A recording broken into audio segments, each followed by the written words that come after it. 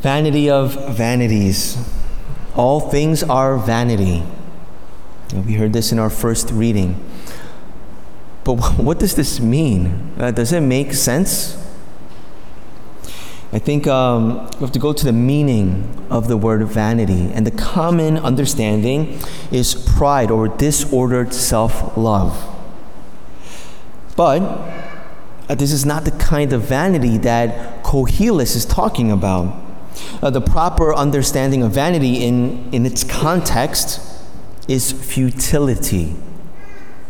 So think about doing something in vain, which means it isn't helpful or worthwhile. Everything in this world, in a sense, is vain because it's passing, fleeting. So for the laborer in the gospel today, all his land, property, wealth, in the end, it's vain. It's futile because when he dies, he can't take it with him. He has to leave it behind. So, what's our takeaway then as disciples? Jesus tells us clearly in the gospel, take care to guard against all greed. For though one may be rich, one's life does not consist of possessions. I think most of us here know this truth, that we may not always act and live accordingly, but I think deep down we know it. Have you ever thought about the relationship between wealth and anxiety? The wealthy person is exposed to greater temptations, to be worried, to be concerned about their earthly accumulated wealth, all the money that they have. There's a modern philosopher who gave a lot of thought into this issue, and he said, more money, more problems. You know who said that? It's a rapper by the name of Notorious B.I.G. I used to listen to a lot of rap and hip-hop growing up. That's obvious, I know. But this statement, more money, more problems, is it an absolute rule? Absolutely not. But there is some truth to it, right? I know someone who is wealthy, they can be happy and fulfilled, and yes, even holy. It all depends on the right disposition towards wealth and possessions. A wealthy person should not be greedy, as Jesus warns, but the opposite, which is to be generous. Now, I would describe, what is it to be generous? I would describe generosity as love with feet, love in motion, love in action. And what does such generosity look like? What does it look like to be rich in the things that matter to God? So, of course, we're called to assist the poor and those in need with our wallets and checkbooks. But we're also called to give of our time and energy in charitable service through good works.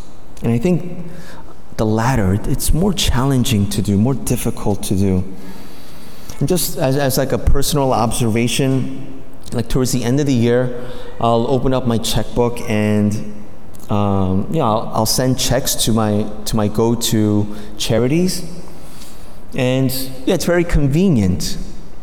It's not that difficult, but to help someone personally, that is inconvenient, more difficult, and oftentimes, even messy at times.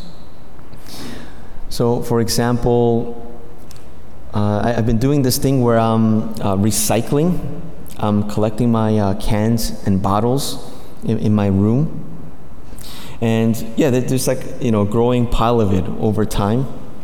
And, once there's a certain accumulation of it, I'll take it when I go grocery shopping, maybe to like Stop and Shop or Costco. And those machines, the deposit machines that they have there where you put it in and you get money back. And oftentimes, there are people there, and yeah, if I see someone who looks like they could use like that extra money, those few extra bucks, I offer it to them, and every time they've been very happy to take my recyclables. Another example would be, when someone approaches you asking for money because they're hungry or thirsty. Like for me, it's so easy to just like give them some money, but it's so much more difficult to get to know them, look them in the eye, speak to them, get to know them personally, and offer to go with them to get something to eat or drink, something healthy. To serve God and neighbor in authentic charity, it may be challenging, but it's also the most satisfying. So if you ever served in a soup kitchen or personally helped someone in need, like in a homeless person or homeless shelter, we have great opportunities here through our parish outreach, Vincent de Paul Society, or even our many parish ministries. Then you know what I'm talking about.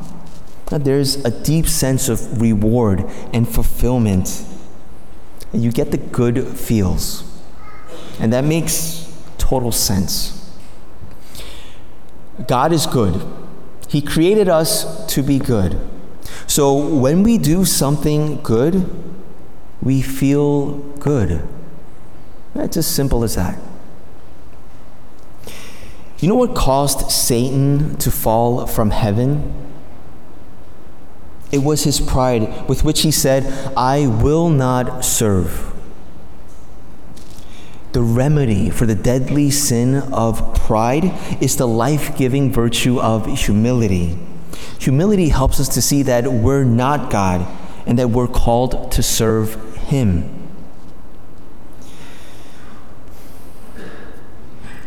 Here's the big question of the week.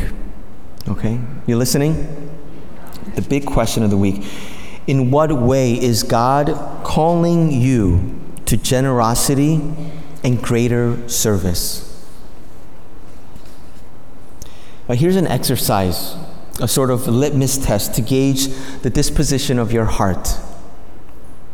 There was this big Mega Millions jackpot this past week, over $1 billion. So I don't know, maybe some people here have bought a ticket, and maybe even some have thought about what you would do if you won that jackpot, if you won the lotto, that large sum of money.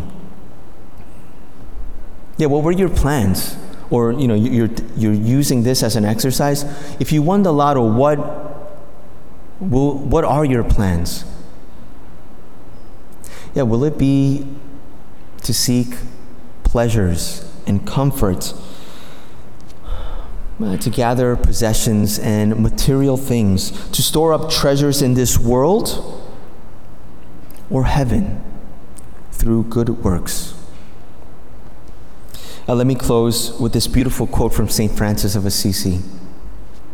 Remember that when you leave this earth, you can take nothing that you have received, but only what you have given.